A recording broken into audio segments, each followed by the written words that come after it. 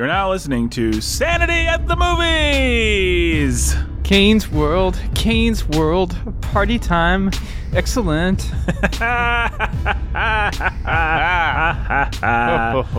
That's Chauffeur Ben there. Super clever, Ben. I am Nathan, your humble and obedient host. That's Jake over there, Pastor Jacob Metzel. And Ben, why were you singing that little ditty that you made up all by yourself and wasn't a reference to anything? Who knows where I got it from? Because we're going to watch Citizen Kane and talk about it today. That's right. We're on our way to the Sandyville Movie Palace and just went past the house with the chickens. Yeah. So let's get right into it, boys. You want to get right into it? Yeah, let's do it. Definitely. All right. Let's talk about Citizen Kane, a movie widely on many of your critics' polls and your informal polls and your formal polls and your stats and everything considered to be the greatest movie of all time. It came out in 1941, and it is a movie of mystery, Ben. It is a movie of mystery, Nathan. A movie of mystery. Yes. Question, Ben. If they had solved the Jack Ripper case, do you think that you would have heard about Jack the Ripper? Well, it's a good question, Nathan. I mean, I don't know. Maybe not. I submit to you that you would not have. Many a person has stabbed 5 people or done worse, and you don't know their names. That's but true. You know about Jack the Ripper, and you know about Jack the Ripper because the mystery was never solved. Oh, that's right. People love mystery stories, and therein lies the fascination. I submit to you. That's why one of the reasons why people love Citizen Kane. You start with the movie itself, which is in fact a mystery story. It's the mystery of who was Citizen Kane, and don't we ever really find out the answer? Well, I'll leave that to us to decide, or to you to decide after you watch the movie with us, dear listener. It's also the mystery of what is Rosebud. What is Rosebud? Yes, there's the surface mystery, but of course the deeper mystery is metaphorical mystery. Yeah, it's a metaphor for who is Citizen Kane. And Citizen Kane, of course, the original name for the screenplay was The American. Citizen Kane is the quintessentially 20th century American man. So his mystery is kind of like, I mean, not to be too deep about this, but his mystery is like our mystery. Maybe if we can solve the mystery of Citizen Kane, we can solve the mystery of America in the 20th century ourselves. I don't know whether that's true or not, but that's, you know. That's pretty cool. Sounds really cool. Yeah, it sounds really cool. Profound, cool Nathan. idea. Yeah. He's the American, though. He came from nothing. He was given extraordinary gifts. It's a quintessentially American tale. Came from nothing, was given extraordinary gifts, might have used them, might have squandered them, fell from grace. It's like the American story. Plus, his life was tied to media. He shaped it. It shaped him. There's a reason that this story is still resonant. You think Bill Gates, you think Walt Disney, of course you think Steve Jobs. It's their story. It's like the American myth, or one of the great American myths. Plus, that's Citizen Kane. That's if you haven't watched it, that's the reason to watch it, maybe. That's what it's about, and that's why it's still exciting and why people still connect to it, I think. Or one of the reasons. We'll talk about several of the reasons why that is. There's also the mystery story that is the making of the film, the mystery of Orson Welles, who is a figure very much like Citizen Kane. He came from nothing, and he has that same sort of trajectory. He came from nothing. He had an alcoholic father. His father, they were pretty well to do, actually. His father invented a bicycle lamp, which is just what it sounds like, a lighting device for a bicycle, and really squandered away his wealth. Orson Welles sort of grew up when he was younger. They had a little bit more, but he basically came from nothing. He was given extraordinary gifts. He was a child prodigy. He bluffed his way onto stage. Oh, what's the name of the city in Ireland? In Dublin, when he was just a teenager, and then came back here, joined the Federal Theater Project, which was a FDR-funded theatrical thing. Part of the New Deal. As FDR was giving people new jobs and everything like that, there was this federal theater program, and Orson Welles took it over, and he did all these extraordinary things. He became known as kind of a prodigy, this really young man who was breaking the mold, and he did something called Voodoo Macbeth. It wasn't actually called Voodoo Macbeth, but it became known as Voodoo Macbeth because it was a staging of Macbeth where it was an all-black cast of, I think, 150 people, opened in Harlem, and it was a big deal. So he's just, what would you say? He's a provocateur. He's a showman. He knows how to get people's attention. Eventually moved from the Federal Theater Project to the Mercury Theater, and the most famous thing that they did radio, they did actual theater. The most famous thing that they did, which I'm sure everyone's heard of, is their 1938 broadcast of War of the Worlds, which there's a lot of, one of the reasons that I say Orson Welles, like Citizen Kane, his life is a bit of a mystery is because there's just so much anecdotal stuff and lore and stories. And much like Citizen Kane, it's really hard to figure out exactly who the man was. Looking at, people will say he was the most terrible, tyrannical, over-the-top person. People will say he was actually quite kind. It really is a lot like Citizen Kane. And the legend of something like War of the Worlds, which apparently everyone took really seriously, and they heard this broadcast, which was done just like a real news broadcast, and there were people that thought that the world was being taken over by the Martians. Who knows exactly? I tend to think probably that story is a little bit exaggerated, but it's certainly a good tale, and certainly War of the Worlds did one way or another make a huge splash, and I don't know, for all I know, maybe people did take it completely seriously. They certainly hadn't ever heard anything like it. Wait a minute, something's happening. Humped shape is rising out of the pit. I can make out a small beam of light against a mirror. What's that? There's a jet of flame springing from the mirror, and it leaps right at the advancing men. It strikes them head on. Lord, they're turning into flames. Now the whole field's caught up by the woods, the barns, the gas tanks of the automobiles. Certainly, it's the one thing that you could expect people to know Orson Welles for, though. Right. I had a conversation about this just the other day. I was at the barber shop, and for whatever reason, she was talking about the new season. Oh, it was because we were talking about the new season of To Make a Murderer, which led to a conversation about Serial, which she had never heard of. We just started talking about radio drama and stuff like that. She's like, oh, that sounds like old-time radio drama stuff. I was like, yeah, Orson Welles. She's like, yeah, War of the Worlds. And we had a conversation about whether or not, she was like, I'm not sure that it's possible that everybody really, believed what they said. Well, that's funny. Yeah, I think it's the first thing I knew about Orson Welles now that you mention it. Me too. Yeah, he did a War of the Worlds broadcast, and the legend is that everyone just thought that the world was coming to an end. And I'm sure in some sense that's exaggerated. Either way, it made a big splash, and it got him a contract with RKO, film production company, which was looking to... They're pretty famous for things like King Kong, and they were one of the smaller studios actually at the time, but they were looking to move into doing more artistic, ambitious projects. So they sign with this prodigy, this young genius, and they give him a contract like no one ever had gotten before. This legendary thing where he had control like no sound director. And somebody like Chaplin, some of the famous silent guys, D.W. Griffith, would have had that kind of control over every aspect of filmmaking. And final cut, which means the studio doesn't get to mandate what the movie, as long as he can bring it in by a certain budget, he can do whatever he wants. So it's this legendary, awesome contract that they gave him, exactly like Citizen Kane, exactly like, the American. He's given these great gifts. And then you have to decide, did he use them well or did he squander them? Because what he did is he decided to take on, well, this is another thing that's people have different opinions on, but it seems pretty clear watching Citizen Kane that he decided to take on William Randolph Hearst. This 24-year-old kid decides to take on the media baron, one of the most powerful men in America, and make him look like a fool. I mean, and that's all the movie is. It's really, Hearst was this guy. He basically, with Pulitzer, he invented yellow journalism. He invented big headlines. His story is very much like Citizen Kane. He had a lover that he kept in a big mansion called San Simeon with the bric-a-brac of his life, and they would throw these lavish parties, the part where Kane says, some of the guests may still be in the West Wing. That was completely Hearst's life. The big difference is that Hearst's lover actually was a little bit talented, unlike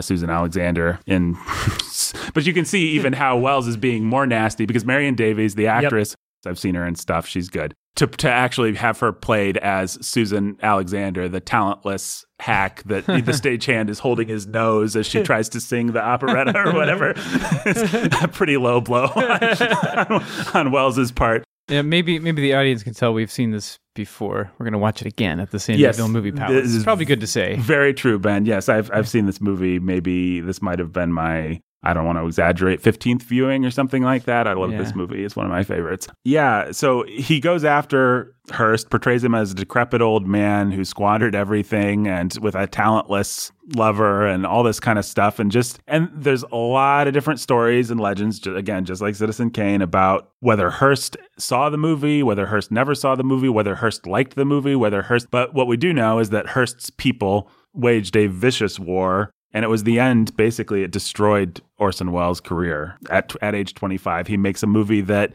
the critics liked, but that didn't really get a proper release at the time. The executives, Louis B. Mayer, one of the Hollywood big shots, actually tried to buy the negative, offered RKO, like, here's the money to cover the making of the film and then some. So you can give it to me and I'll burn it. And the reason he wanted to do that was because he did not want Hearst's wrath to come down on the whole Hollywood industry, which is what they were afraid of. So the movie wasn't allowed to be advertised in Hearst papers, which is kind of like saying, well, you really can't imagine, there were only so many media conglomerates at the time. These days, like if I was going to say, it's kind of like saying Fox won't. But if Fox didn't, you could still get it on all kinds of other CNN networks. Or something. CNN, CBS, ABC. Right. NBC. CNN, the big three, CBS, those are the closest that we come. But even then, there's cable, there's internet, there's Twitter, there's whatever. You can actually... It's like every town had its one newspaper. Right.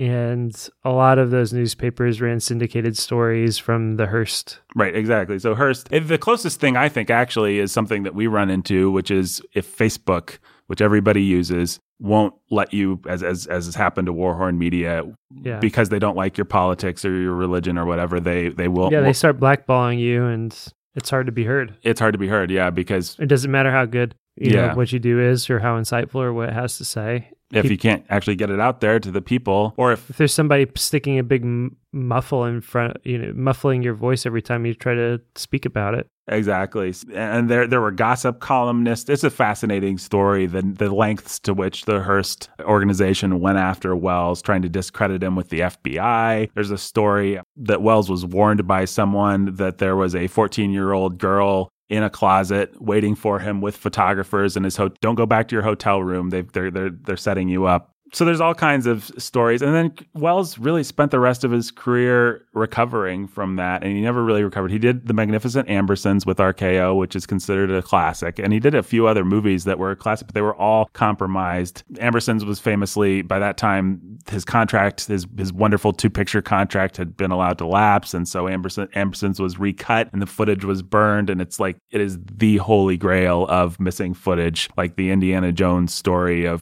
if we could just find the missing footage from The Magnificent Ambersons, that would be a news story the world over still, I think. Probably doesn't exist. And so his movie, which could have been the equal of Citizen Kane, was compromised. And then he never really got movie after movie, story after story of him trying to get financing and venal Hollywood people not giving this genius the ability to actually express his vision. So Welles did other stuff, but he basically, just like Kane, fell from grace, ended up being kind of a joke, did the talk show circuit, appeared on Dean Martin roasts, just kind of cashed in on his celebrity, went to Europe to try and get financing, would have these projects that he would do a little bit of, and then they'd fall apart. He was always larger than life, always difficult to deal with.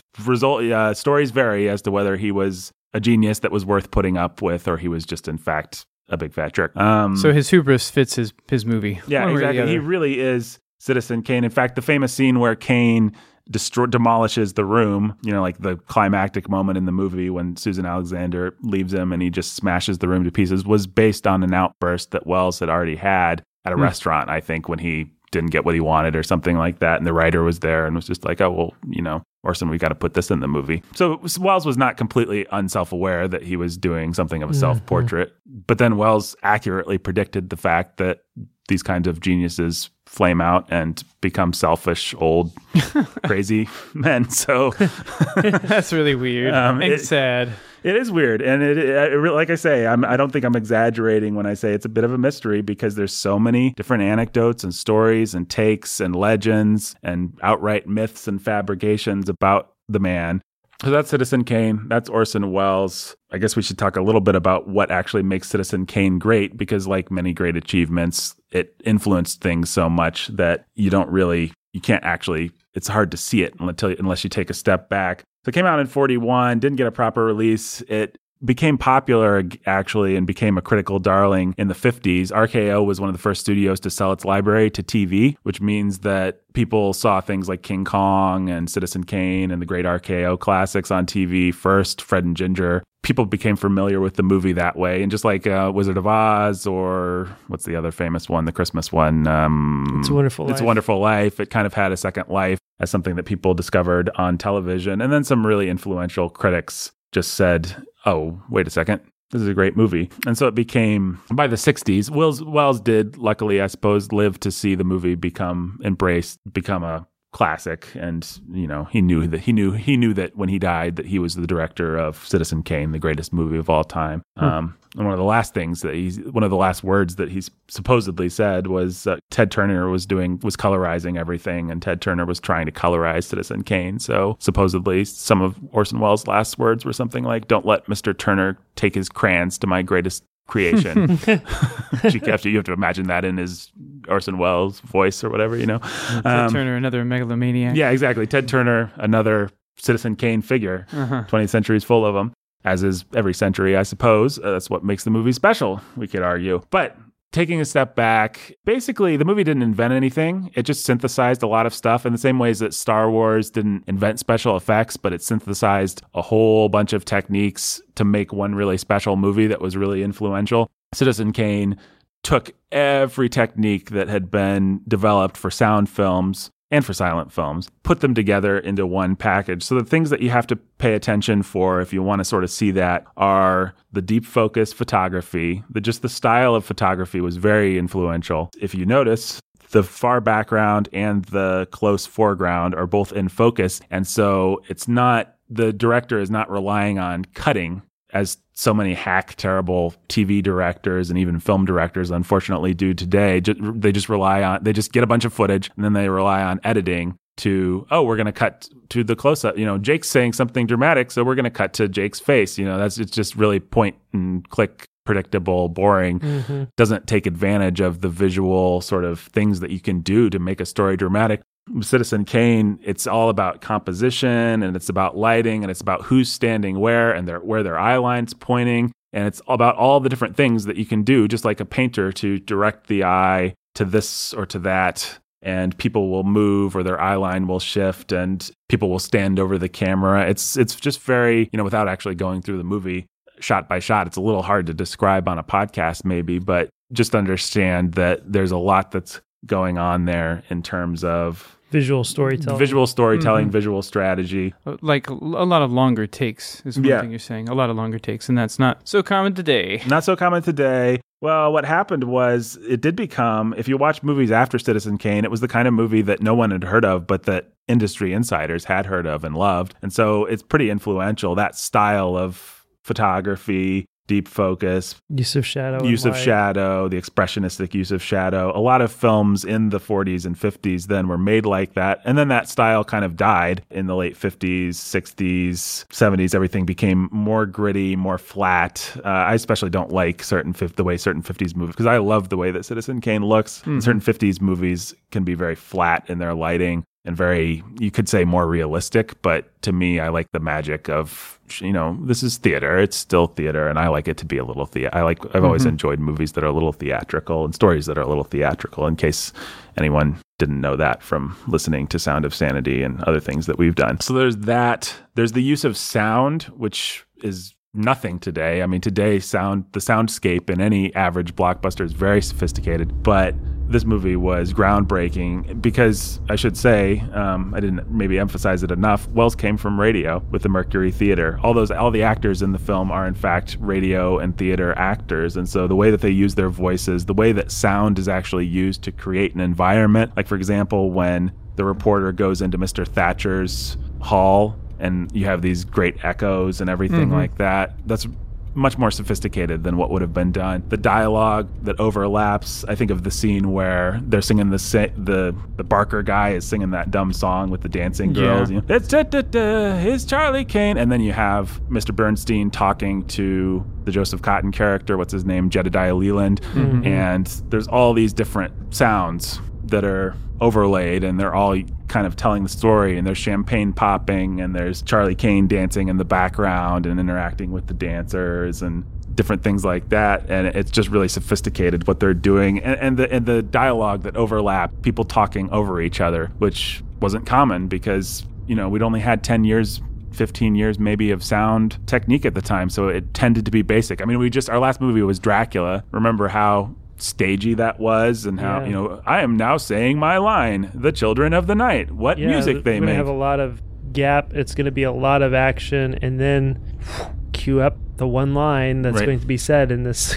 Exactly. Now compare that to Citizen Kane and just see how amazingly more sophisticated it is, and don't take that for granted. It wasn't just because somebody realized, we can talk faster into microphones. It was because they had to develop techniques and technology and stuff to be able to actually do that. Kane is using a lot of radio techniques to very sophisticated effect. It's also famous for its special effects. It is actually a special effects movie. You might not know it because it's not creating another world like Star Wars, so you're not stunned by it. But actually, there's a lot of, like in the opera, there's optical dissolves, there's lighting techniques, there's things used to create these environments on a relatively small budget. The famous political rally is actually just a handful of actors, matte paintings, there's lighting effects that they're doing to make it look like he's in front of a big crowd. But they never had any big crowds in this movie. And if you actually pay attention, you'll realize I never actually see a big crowd. But if you don't pay attention, you sure do feel a big crowd, just simply because of special effects, basically, and sound design. And, we're going to have a shot of Kane talking into a microphone, and we're going to feel like there's an audience around him, but actually probably this was done on a tiny sound stage, and the camera's positioned looking up so that we don't have to see that there's nothing else. It's just smoke and mirrors, basically. So this movie expanded the ideas of what you could do with special effects, the kinds of stories you could tell using smoke and mirrors. Also, just the use of montage. We take that completely for granted now because we see so many movies or commercials or whatever that just use quick cuts from different, now I think I'll have a soda, and then it just cuts to me drinking a soda. You watch a lot of old movies, it's like, I think I'll have a soda, and then the person, we made fun of it on The Bookening when we watched The Big Sleep, because Humphrey Bogart wants to make a phone call in that movie, and so he goes to the phone booth, he opens up the phone booth, he gets steps inside, puts in his money, waits for the operator says, what do you want to call, and then he tells her, and then they connect her. It's like directors back then actually thought people needed all that connective tissue, and maybe people did because they weren't used to film like we are. But Orson Welles is being much more sophisticated and much more demanding of his audience and treating them much more intelligently by doing things like the famous breakfast table montage, which tells the entire story of this marriage dissolving just with a few quick wipes between the couple at breakfast and some makeup effects and stuff like that. So it's really cool, actually, what he did. And dear listener, if we were to watch the movie together, I could just point out thing after thing after thing. But I think it's a great movie. It's a lot of fun for film buffs for that reason, to pick out all those kinds of things. But it's also just a really fun story. It's really fun storytelling. That's part of what we're saying. Yeah, it's really fun storytelling. Just little moments like, or even big moments like the one where they have the two newspapers ready to go on election night, and the one is Kane elected, and then the other one is fraud at polls. It's just a lot of really funny, clever touches. It's like you can tell a series. This is why I get so tired of, and I'll be done with this, but this is a movie I'd be happy to just talk ad nauseum about. This is why I get tired a lot of times when I watch modern blockbusters that have very basic dialogue, very basic staging, very basic emotions on display. And it's not that I want to be a snob about some of this stuff. I want to enjoy a good popcorn movie, but it's just like what you can do with cinema is so limitless. I love it when people are a little bit clever in how they tell a story, because you can be, and it's fun, and it makes it more engaging, and it draws you in, and it makes the story more interesting. And that's Citizen Kane. Well, I'm glad you're done, because we're here, finally. You made us here with no trouble. Yeah, right, no trouble. All right, let's go in. All right, here we are in the concession line. Jake... Swedish fish, baby. Jake needs his Swedish fish, and I'm just going to get a delicious Coke Zero. I want a giant bucket of popcorn. Where media's going to pay for it. That's right, buddy. Well, why are we watching this movie? We're watching it because it is one of the widely regarded as one of the greatest films of all time. Mm-hmm. We wanted to watch it. Yeah, it's pretty cool. And it's also just what happened to be showing at the San Diego Movie Palace this month. We kind of have to go with what they're playing. That's absolutely right. So until they play something totally worthless, then we don't have to go at all. Yeah, exactly. Well, maybe some months they do and we don't. But all right, cool. Well, let's head into the movie, I guess, and we'll be back to talk more about Citizen Kane. Gold Stud. Chip Ever-Loving McGregory, otherwise known as Citizen Chip, a great man who left behind a great diversity of opinions about himself. Citizenship is important for every American citizen. It's their privilege, their birthright, their... What? Oh, citizenship.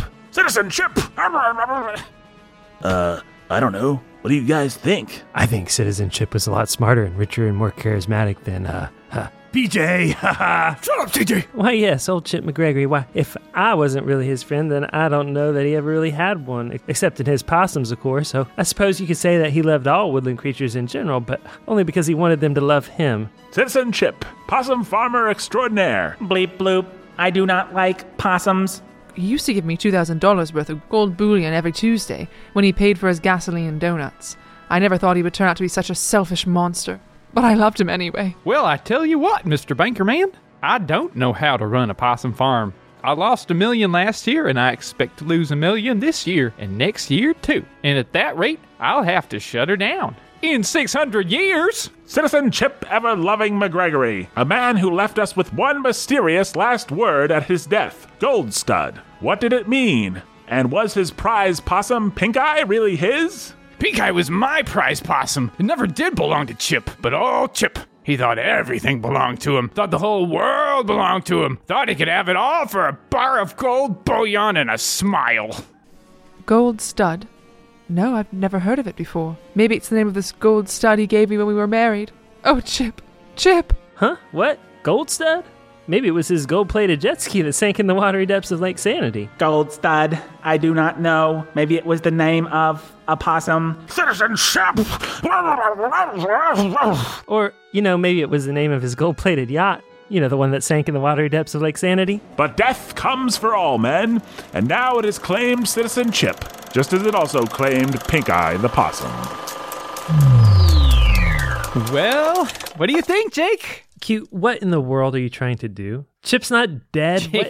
Jake. Come on, my friend. Get with my alt-reality, quote-unquote documentary. It's so avant-garde. Okay, so you made a fake documentary about Chip McGregory so you could be avant-garde. That's a little bit cynical, isn't it, Pastor? The point is to make great art. That's kind of the problem here. How did you even get that film of Stone, Huntington? I just hung out in the Rapid Fire studio closet. How would you get any film of Stone Huntington? Right. I mean, I just wanted to see what he would say. It turns out that whole thing is just, it's kind of how he talks. So does Stone know that he's in your movie? Not yet. Right. So I definitely think you should publish this, and you should be sure to send a copy to Stone because he's going to give you some really good feedback about it. What? Really? Oh, well, thanks, Jake. Well, that means that Warhorn wants to publish it. That is great news. No, you kind of burned your bridges with Warhorn, Q. So no way, no matter what, because it's just trash. Wait a second. I'm getting mixed messages from you, buddy. Were you being sarcastic just a minute ago? Yes, you're excused, and so is your film reel, unless you'd like to leave it with me. What? Leave it with you? You don't even like it? What would you do with it? My burn pile likes it. The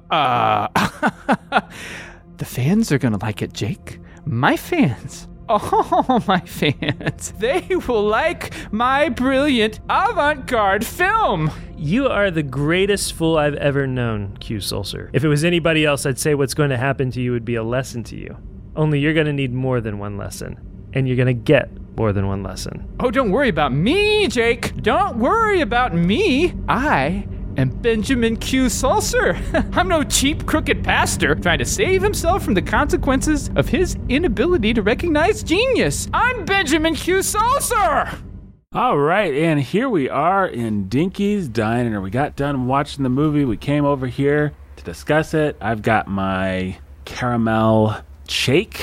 I've got my chocolate malt. And I've got my chocolate shake. Was that Q Sulcer you were talking to in the parking lot? Yeah, he cornered me with his... Was that a film projector? I saw that. Yeah, and a bed sheet.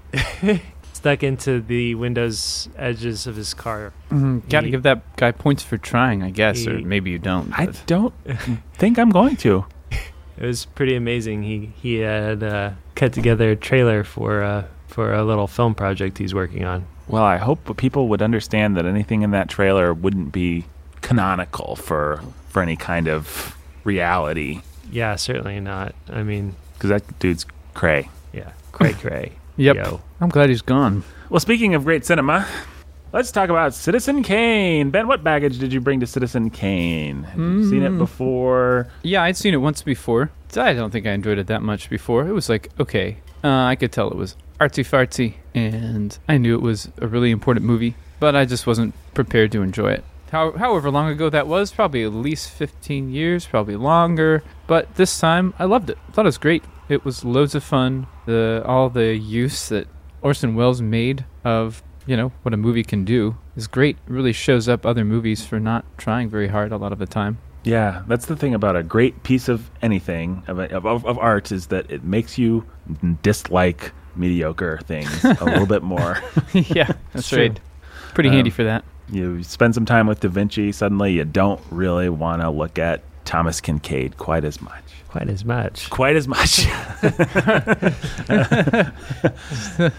Jake, same question. I'd never seen it before, and I'm not really sure why. I think it just seemed like one of those movies that was supposed to be a classic that was probably artsy, but was not much fun. And it's called Citizen Kane, and not the most exciting title. It's not very exciting, and nobody had ever really made a case that it was worthwhile. It was just like, it's great, period, because it's great. I really enjoyed it, loved it. Immediately went back and rewatched certain scenes, which is a pretty rare thing for me to get done with a movie and want to have anything to do with it again for a while, or to really want to go back and instantly rewatch this scene, rewatch the opening, rewatch whatever scenes like that. I think that's a pretty powerful testament to how good the film is. It seems like the kind of movie that, it was made for. You go to the theater, you watch it with your friends, you're like, oh, man, we got to go see this again, kind of thing. Yeah, there's a lot to unpack in it. Even just the bric-a-brac of his life that accumulates over the movie, and then it's all in that warehouse at the end. You can have a lot of fun freeze framing and seeing all the different things from the different scenes that ended up in that. It was so often when we talk about, and when we've had opportunity to talk about classic movies, what we've said is they had no idea that anybody would ever have opportunity to freeze frame, that anybody would ever even see these movies again, or multiple times, or have access to them beyond their run in theaters. Like TV wasn't even really a thing, and certainly films being licensed for TV wasn't a thing. Right. And so that idea was just a foreign concept. So the thought that he put that much attention to detail in this film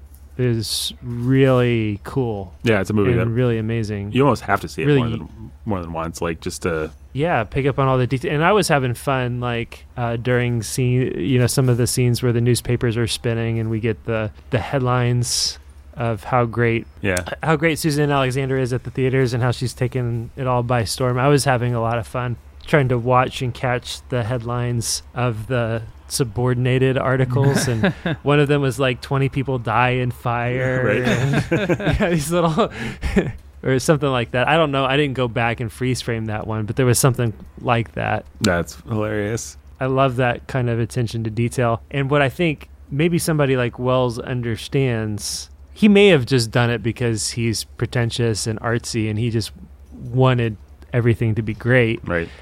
But there's a reality to the more attention you pay to detail in any story that you're telling, and the more you care and you have it developed, even on the back end in your mind, that's not even told on screen or in a book or on radio or whatever, the more rich it's going to feel to the people watching it that aren't even noticing those details. Right. It's just going to, it sells it that much more, feels that much more real and special. it comes across, whether they notice the detail specifically or not. I'm comparing it in my mind as you talk to the movie A Beautiful Mind, which is an okay movie that some of our listeners probably enjoy, but it's made by the extremely mediocre Ron Howard. Yeah. And I'm thinking about how that movie captures the character changing and then the passage of time. And basically what they do is they stick, what's his face, Russell Crowe, in some egregiously over-the-top old man makeup. And then at the end of the movie, you're supposed to accept that, oh, he's an old man. Citizen Kane does so much to delineate the passage of time and the way the characters changed and to capture middle age. Like some of Wells's middle age makeup where he's just in his 40s or whatever. It's believable, and you wonder, is this a middle-aged man that they somehow made look young? Yeah. Or is this a young man that they made look... Yeah, he almost looks like you just accept a lot of that stuff without even thinking about it, which is amazing. And I mean, still to this day, when I watch a new movie with all the technology that they have, it can be distracting with makeup and stuff, but it's subtle. I think maybe the key to that is a lot of those effects are actually subtle and don't draw attention to themselves. Yeah. As flamboyant a showman as well as what was, he knew when to sort of hold back. And yeah, and that's where, even establishing some of the expressionist shadow stuff stylistically was something that allowed him to hide some of those stitches. Yeah. It was a smart artistic decision because of what it allowed him to do in various places with, the passage of time, with showing age, with all that sort of stuff. Yep. It's just really smart. Yeah. Well, and the other thing I wanted to say about that, you said you went back and watched scenes. There's two kinds of movies where I actually go back and I rewatch scenes, generally speaking. Those would be musicals that have either really cool dance numbers or really cool songs that I want to rehear, or action movies, martial arts movies, like, oh, there's a really well choreographed or cool sequence that in and of itself is so special. It's that a fun fight scene. I just want to watch that again and even figure out how they did that and even see if you can see some of the seams or some of the strings. Yeah, it's almost better to watch it by it. You want to watch the whole thing, but then you're like, I want to watch that by itself so that I can just kind of appreciate the beauty that went into what they did there. And Citizen Kane is actually without any music or fight scenes or anything. Without anything like that, it's still something that you want to go back and watch individual sequences to see what were the ideas that went into this, how does it communicate what it's doing, and it's just, it's really neat. Well, guys, let me get out the movie timer here, put it on the table, and we are going to have some of our classic, beloved movie battles. No boy. Beginning with Ben. These are all randomly assigned. We're going to do 6 rounds. We each have 60 seconds to argue our point, and then we'll maybe do a little discussion. So, Ben, I'm going to have you argue, for round 1, I'm going to have you argue that Citizen Kane is an overrated film. Great. Good luck. Thanks. Jake, I'm going to have you argue that Citizen Kane is an underrated film. Good luck. Yes. I'm going to have the greatest film of all time, the critics say, everybody says. And I'm going to argue that it's just about perfect. Perfectly rated, you mean? Yeah, it's appreciated exactly as much as it should be. Okay.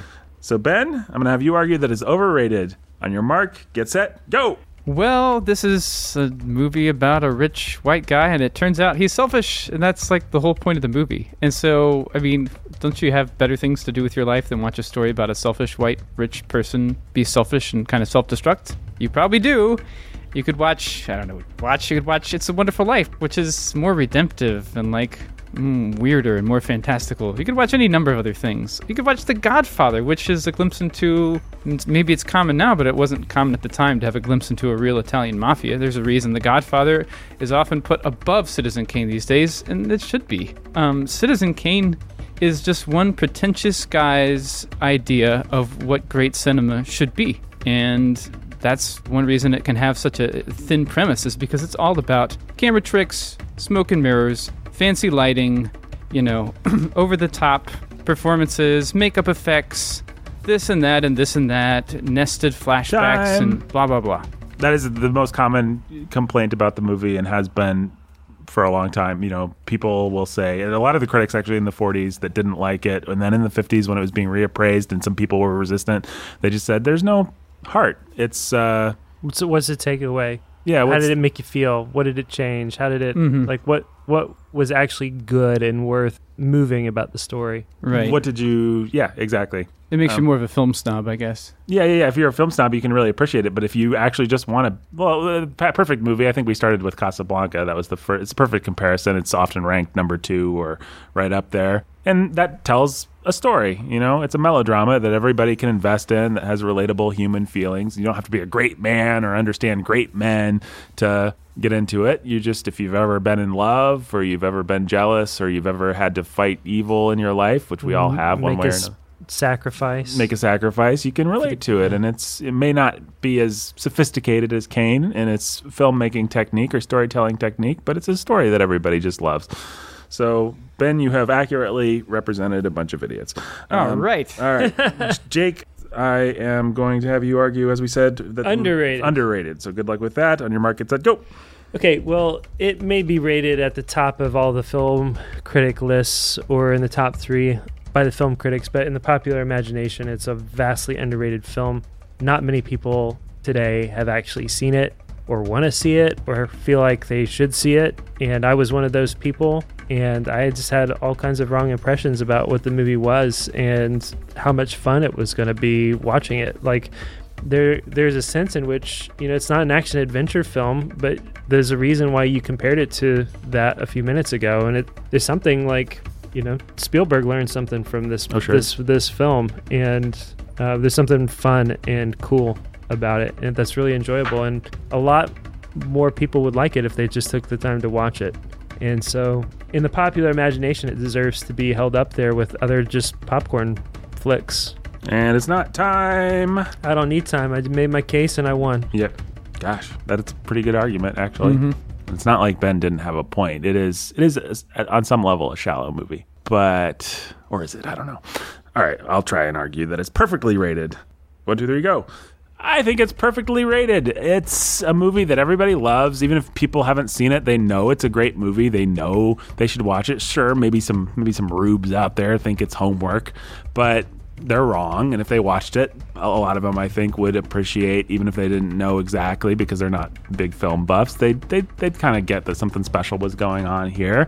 And the critics love it, and 1,000 books have been written about it. I mean, does everybody have to read Moby Dick or know Moby Dick for us to just say that it's properly rated as one of the great novels? I don't think so.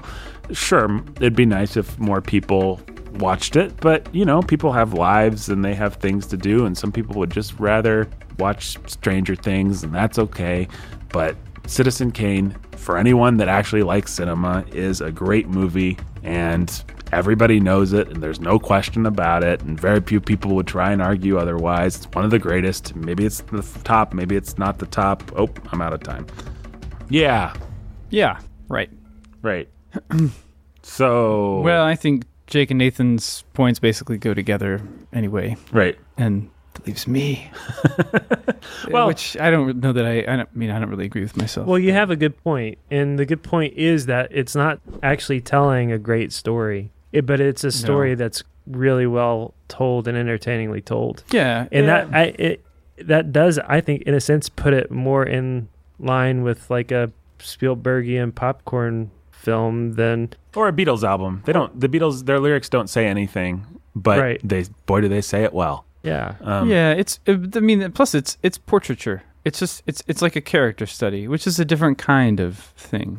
Yeah, well, I was kind of trying to preempt that argument, but your whole line of argument, there's something to it. I would also say that my opener to my thing at the very beginning of this podcast is kind of my argument. It's a movie about a mystery, and if it solved that mystery completely, if it gave you the key then to who Kane was, nobody would care. That's right. The whole idea, the whole point is for you to bring, I'm sorry if this sounds pretentious, but the whole point is actually for you to bring your idea of who Kane is and what Rosebud means and why Rosebud means what it means. And does Rosebud really sum up his life? Well, we'll actually talk about that a little bit later. But it's part of the mystery. And it is actually, the movie, I think, does touch something very significant about the mystery of men like Steve Jobs or Walt Disney. And I like to think about those men. I think it's interesting to read their biographies or Winston Churchill. You know, what makes a great man? Why are so many great men such terrible people? These are questions worth asking. Yeah, it is. But I think we're also, we didn't say this, but basically this movie is a story about storytelling. The whole framing story is this reporter trying to figure out who Kane is. It's a story about storytelling. How do you even come to understand people? And in one sense, because we notice the filmmaking so much, it's not quite fair to say, but it's like a film about filmmaking. Yeah, I think so. Because the filmmaking is the star in one sense. So it is meta. Yeah, it's turtles upon meta. turtles. It's Orson Welles telling the story of Orson Welles, telling the story of Citizen Kane, about the story of Citizen Kane. I mean, it is, and that's going to put off some people. They're like, what is that movie even about? Like, but that doesn't make it shallow. That just means it asked questions that were bigger than what it was prepared to answer, and that's the symbol. That's the famous moment where he walks past those mirrors, and you have that wonderfully mysterious shot where it just goes back. Wells already told us that's what he was doing with a visual at the end, at the climax of his movie. You know, I would argue maybe the climactic moment of the movie is the old withered man with the snow globe walking past mirror upon mirror upon mirror image of himself. Yeah. And it's kind of mysterious and it's kind of beautiful and it is about storytelling. I don't know how to talk non-pretentiously about it. You know, it's a movie about, who we are. And I think you can make an argument that it is a movie about who Americans are. You know, it was supposed to be called The American, and it is about a media figure, and these are the people that define our lives. I basically do think Ben's argument is an interesting argument, but also a wrong one. Yeah. If you need your art to tidy everything up and give you an easy moral, then I guess Citizen Kane's not for you, but not all art has to do that, I don't think.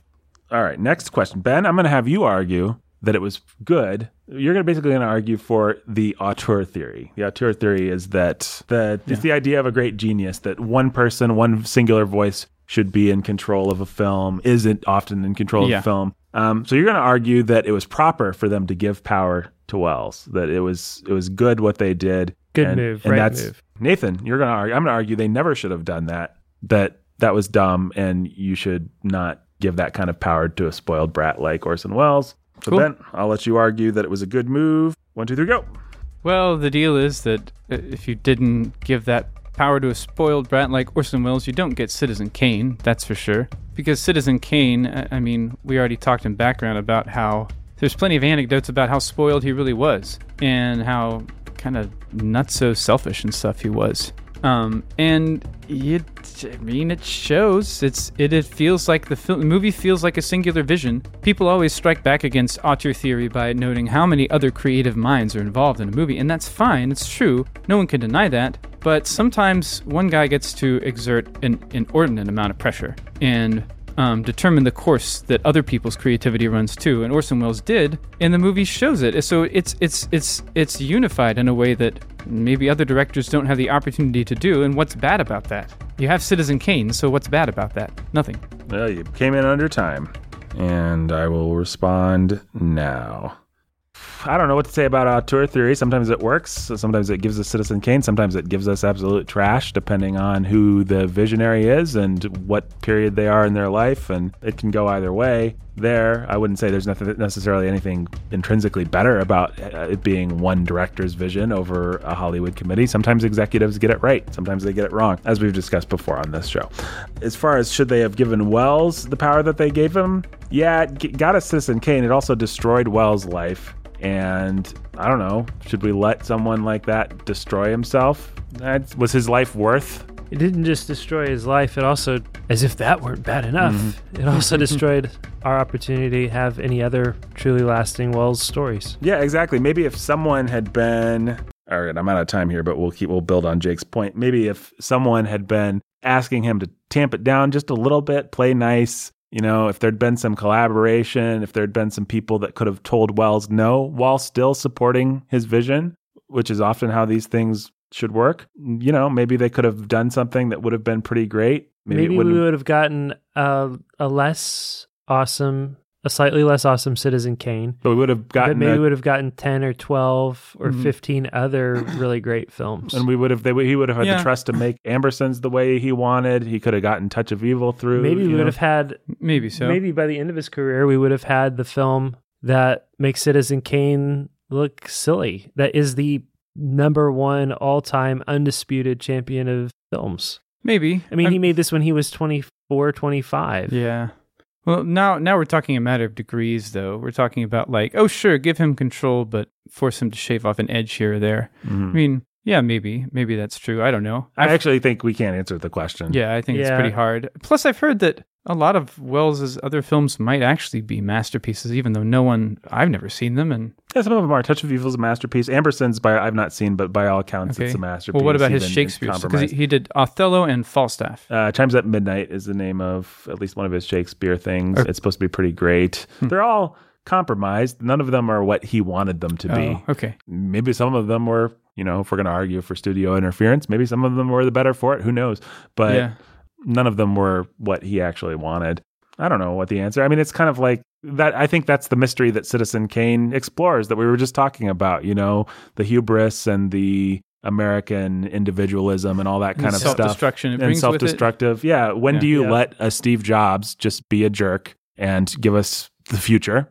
And when do you tell Steve no? I don't know what the answer to that question is exactly. I suppose it varies from situation to situation, but... Well, we're looking back on Citizen Kane like, hey, this is a great movie. We're glad we have it. If we'd actually cared about Orson Welles' soul, we would have said something different to him at the time. Life, exactly. His anything. Anything, yeah, that's right. Yeah.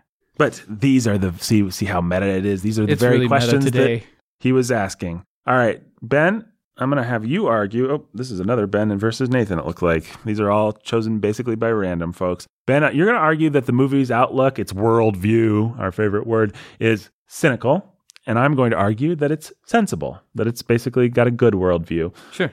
And I'll let you go first. 1, 2, 3, go. All right. Well, it's a cynical movie. What can you? I mean, it starts with Citizen Kane dying all alone, and the rest of the movie is showing how, despite his, bonhomie, his love of life, his ability to kind of win friends and influence people, he didn't have any friends. Not really. It was just a show, and it was just selfishness. And it just shows that it's easy to lie to ourselves and to leave people alienated and isolated, and to leave behind, bitter words inside there's the scene with the old man version of Jed Leland where Jed says, well, I guess I was kind of his friend, basically, but Jed just continually expresses how much he despised him. And so the movie is just about that. It's about how you try to create yourself, you try to build your own brand, you try to be a success, and you just end up lying to yourself. And the other characters, I don't know, they don't seem that happy. Leland isn't that happy. Was it Bernstein? Whatever his name is. Time. He's not that happy. Well, bottom line, what I hear you arguing, Ben, is it's a movie about a power-hungry megalomaniac who dies alone. And it basically says this is, and if it's going to be called The American, that's what it says. So it says we are what it says everybody is. You can't really know somebody, but we're all just selfish idiots. Yeah. Yep. And so it's just a cynical statement about human nature and about the world we live in and about the forces that drive it. Right, because if it was just if all you were saying is it's a story of a megalomaniacal jerk that dies alone, it's like, well, we know that does happen in life. Yeah.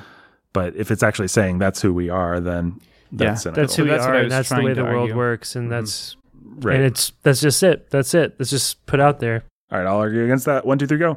I don't think that the movie is completely arguing that, though. I think there are a lot of really nice grace notes for the other characters. Just little moments like that wonderful speech that Mr. Bernstein gives about the girl with the white parasol that he's never forgotten. I mean, who cares about that? That's just who cares? But who cares about Bernstein as anything but Kane's flunky?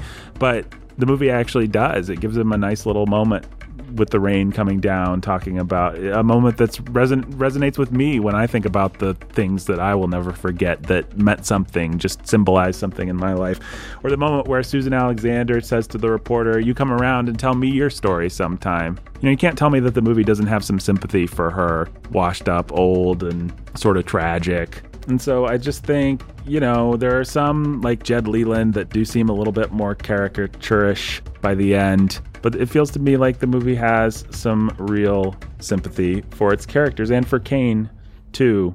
I'm going past my time here, but just to finish the argument, when you think about Rosebud and what it does say about Kane, when you think about his mother and his father and everything that we can read between the lines about them, when you think about this young man that starts as a socialist radical and then withers into old decay. I think the movie shows him for the monster that he is, shows how difficult it would be to be, and how difficult it is by all accounts to be around the Steve Jobses and the people like that. But, it has some sympathy for him. I think, I think the other way that you could come at the whole question is just when you consider that Wells was making a movie essentially about William Randolph Hearst. That was a takedown film. And that he got a huge amount of flack for and a lot of resistance for. You could argue that the whole existence of the film was a hopeful thing in and of itself. Right. Because it's an attempt to affect change in its own way. It's its own expose. Right. In dramatic fashion. And why would you do that? Why would you put yourself through that? Why would you tell that kind of story? Why would you take that kind of risk if you weren't ultimately hopeful about it affecting some kind of change, if it was just a cynical statement of this is the way things are and the way things will always be? And certainly William Randolph Hearst saw it as a threat. Right. And so, not as just a statement of resignation. Yeah. And so you could really argue that, Wells was actually trying to do something with this and thing, he and won. That makes it not cynical. I remember or checked out from, I don't think I actually read it, but I've seen a book, like the biography of Hearst. What do you think it's called? Citizen Hearst, of course. Wells won the battle against Hearst. I mean, no one, he won the long-term battle, no one remembers Hearst as anything but a villain now. And people are on, fake news, evil media, whatever. But we all have a category of thinking about media, about the Ted Turners and the Rupert Murdochs and even the Steve Jobs that Wells in part gave us. So he helped us understand the 20th century. He helped us understand the 21st. Not to overstate the case, but I think the movie actually did do some real work in its little movie way for people and the way that we think about these things. And so, yeah, the movie's pretty cynical, though, too. It is a cynical movie. That's part of its charm. Yeah, that's right. That's part of its charm. But you're right. It is hopeful. I mean, it does have some tenderness for Kane. Yeah, and I think especially for Susan Alexander, she's I know she's a screechy nightclub singer by the end, but I felt some sympathy for her. Yeah, definitely. And for Mr. Bernstein, those two in particular, the movie seems to like, or at least I like. And, there's some tender stuff. The scene with the toothache, I know it's in a scene of adultery, basically, but there are some very human, nice moments in between all the grandstanding and the big dramatic gestures and the breakdown of the relationship between Wells and Cotton. He finishes the thing and Mr. Bernstein says, I guess that sure showed you, or whatever. And then that wonderful use of sound. Here's an example of the movie's great sound where he says, "You're fired." And then he hits the typewriter and it adds punctuation by just shink, like it's cutting off Leland's head or something like that. It's just a beautiful radio. That's exactly what a radio person would think to do with the sound there. Just a very simple example. But be that as it may, it seems like there's some real sympathy for the characters and some tender moments there. Ben, you came up a lot in this one. I did, yeah, wow. You are going to argue that Rosebud is in fact what it purports to be. It is the key to understanding Citizen Kane and understanding what the movie's trying to do perhaps as well. Jake, you're going to argue that, as many people who have agreed with the point that Ben was making in our first movie fight, that the movie's basically shallow and doesn't have anything to say. They say Rosebud's just a MacGuffin, and it's what does it ultimately prove about anything? You're going to argue that point of view. Okay. So Ben, you have the pleasure of getting to go first on most of these. Yay! 1, 2, 3, go. Well, Rosebud is key to the movie and key to the character of Citizen Kane. It's what starts the movie, and it's what drives the question: who is this guy? What is Rosebud? Is the newspaper's way into understanding who this person is. And it's just a way of talking about how we are mysteries to other people, maybe even to ourselves ultimately. So it doesn't matter. Saying it's a MacGuffin is like saying a symbol is just a symbol. I mean, what's the symbol actually doing? Well, what's a MacGuffin actually doing? In this movie, it's doing more than just like, I don't know, save the world from this nuclear device by whatever. It's not just a plot device. It is like a symbol of Kane himself and whatever made him the man he became and what he really wanted. What did he really want? People want to know. And the movie is trying to teach you to just understand human nature's like that. And it also works on a plot level as a way of giving you sympathy for Citizen Kane and some understanding maybe of what actually did drive him as a character. So, Time. there you go. That was a pretty good argument. All right, Jake, I'll let you make the rebuttal. 1, 2, 3, go. It is a symbol. It is a MacGuffin. MacGuffin's not a bad thing to have in a film, it's a thing that we're chasing. It's just a really stupid one to make symbolic of a man's life. It's silly. It's trite. His childhood sled, that from this childhood that was terrible, where he grew up in poverty and was abused by his alcoholic father. That's the symbol that we're going to be following throughout this whole movie. And all these reporters are going to think, this is the key to unlocking this man's character. I grant that it was a plot device that the whole movie wrapped itself around. That's a silly, I don't know why we had to make that point, because that's the truth. I just think it's a silly one. It's in kind of a foolish way to try to get insight into a person's Time. character. Do I need to try that again? That's good. Yeah, that's good. That's the best I could come up with. On this. Well, you made a good argument, Ben. I didn't know how else to. I think it was a good insofar count. as people want it to actually explain Kane, Yeah. it doesn't. How could anything? But I think Ben cut your legs out from under you by making the point that who cares? The entire point is that it doesn't explain him, that it sort of does and it sort of doesn't. Sort of does and sort of doesn't, yeah. And also it goes up in smoke because it's a story of the fact that there's these untouchable things about people that we actually can't get to. And if we did know that it was his sled, what does that tell us? When I think the movie's aware of the fact that his childhood sucked. Like what was he actually clinging on to? Why did he grab that snow globe? We know that it meant something to him. And we could say lost innocence, but what lost innocence? So it's like... Yeah, I just assumed, and maybe I go too far in my interpretation, but that it just means he's just thinking of that last moment he had with his mom and dad. That's what I think that's all the snow globe natural is. interpretation is he spent his whole life looking for love, the love that was taken from him, and the last moment where he knew it was that snowy day when he was out sledding. Yeah. And so the snow globe and the sled represent the lost love that he was seeking for his whole life. Yeah. And it's simple enough. It's simple. It's simple. I mean, maybe it is a little goofy to have him think of the name of his sled, but it works fine. Yeah, it's a kind of shorthand. It's not even the name of his sled. It's the manufacturer of his sled. Was it really? It's the company that was the company's logo. Right? It wasn't like the kid painted the name on it. It was a factory logo or something. I didn't even think about that, but yeah, duh. It's like Red Rider. You're right, of course. Radio Flyer. Yeah. Or that's what, and probably because it's a manufacturer, probably there are lots of other sleds that, I don't know. Have that on it? Yeah. That would make sense. Well, I think it's... Why would you name your sled Rosebud? I have no idea. It's the name of the company. Yeah. I tell that story, I suppose. Maybe I'll cut this out. But the story about why they named it Rosebud is because it was a nice jab at William Randolph Hearst, because that was his nickname for something about Marion Davies, his lover, something rather private. And so they stole it and used it for the sled, which if they did, then that's a good argument for how truly cynical and nasty this movie actually was. Yeah. And how much Wells was just courting disaster by spitting in the face of this super powerful man. So anyway, I think Rosebud's a great symbol. It is as simple as you guys say. I think it's also as complicated as I say, and that's what makes a great symbol. A symbol is it on one level it explains everything. On another level, it explains absolutely nothing. Yeah. And that's what you want. That's beautiful. I think it works. Yeah.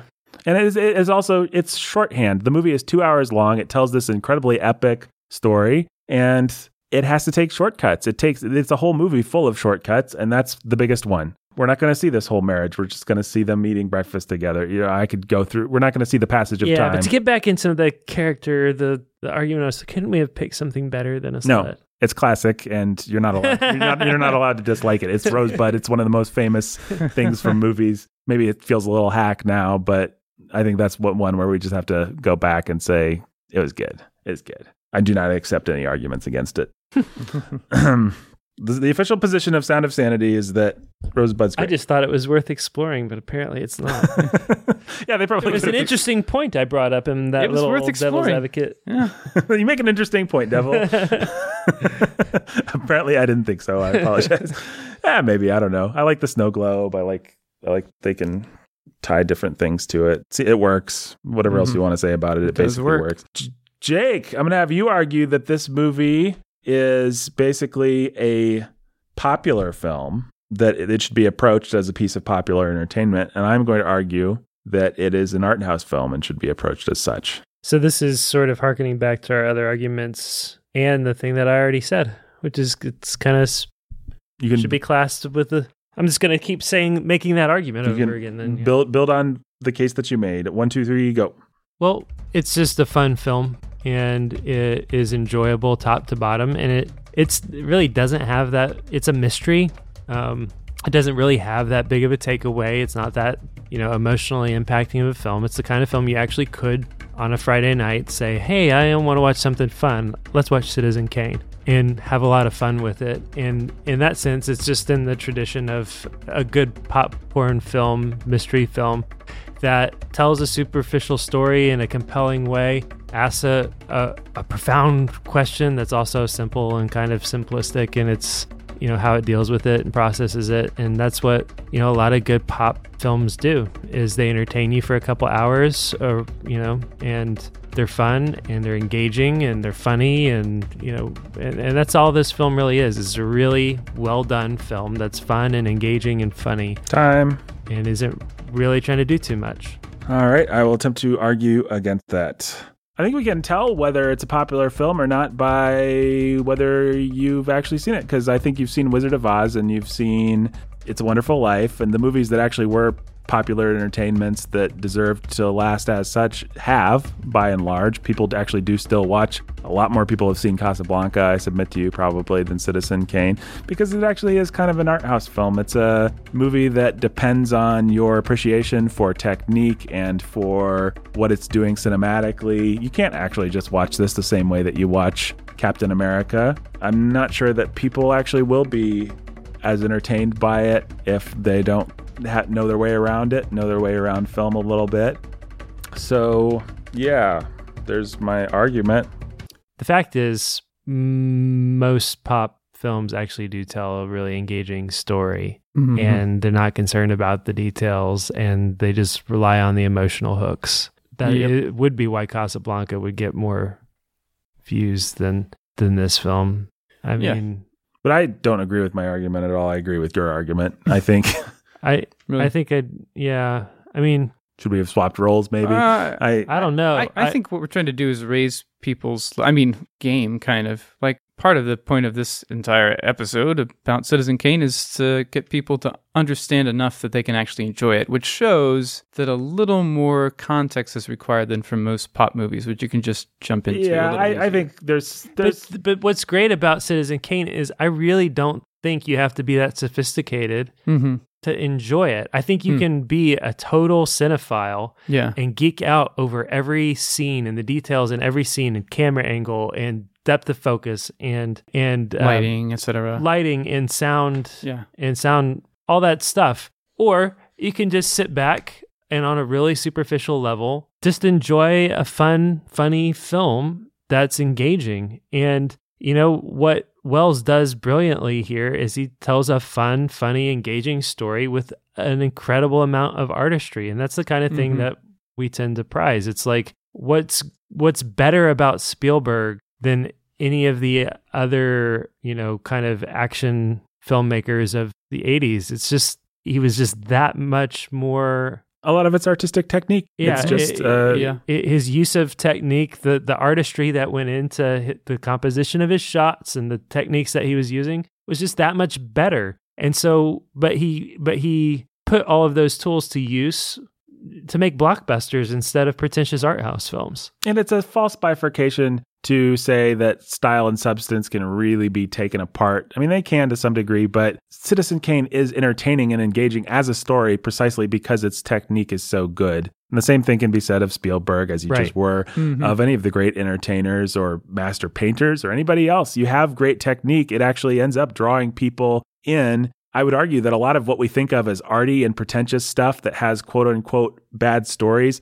also actually has bad technique, bad style. If your style is such that it's rejecting people, that it's turning them off, that it's making them not care about the story, Then you're not a good storyteller. and you're not a good stylist. Yeah, sure. There's certain things that you need to have more knowledge going into, and Citizen Kane probably, to some degree, is one of them that benefits from knowing about at least some things. Knowing a little bit about Hearst and 20th century history.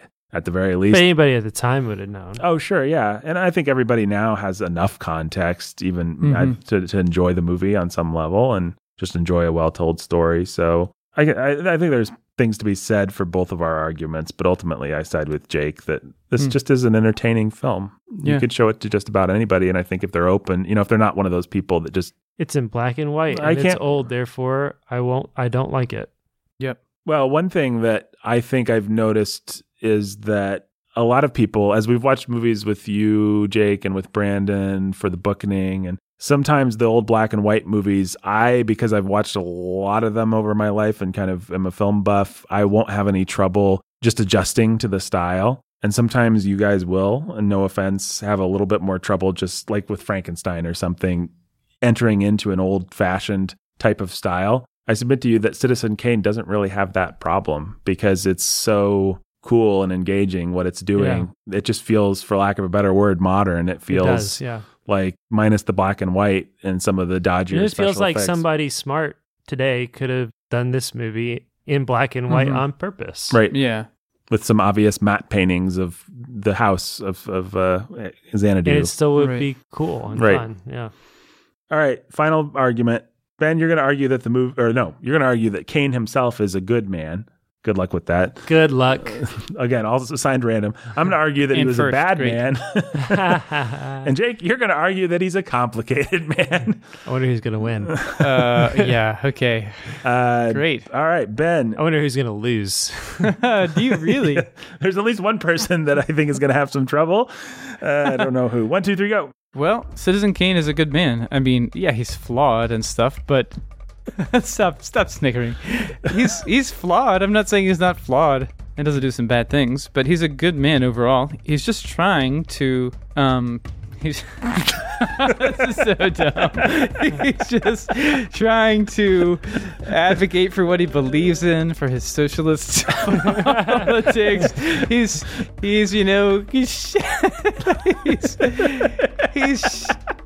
just well, man, what is he doing? You could maybe argue that. Look, you can argue that he's a damaged person who is something of an idealist. Yeah, and that he was looking to be loved by people, and he wanted to impose his vision on the world. But that's because he actually, in his twisted way, believed his vision was best, and he wanted to take down the bankers and because he thought they were villains, and he was willing to use the paper to do it, and he wanted to you can make the case that he was a very misguided, broken person trying to change the world with the means that he had, and he did change the world with the means that he had. But the fact is, he had an abusive alcoholic dad, and he was taken away from his family and was raised in a boarding school under the guidance of this rich banker. Like, what do you want from him? I think that was very good. I'm going to let that stand as my statement right there. Okay, great. I'm going to make the counter argument now.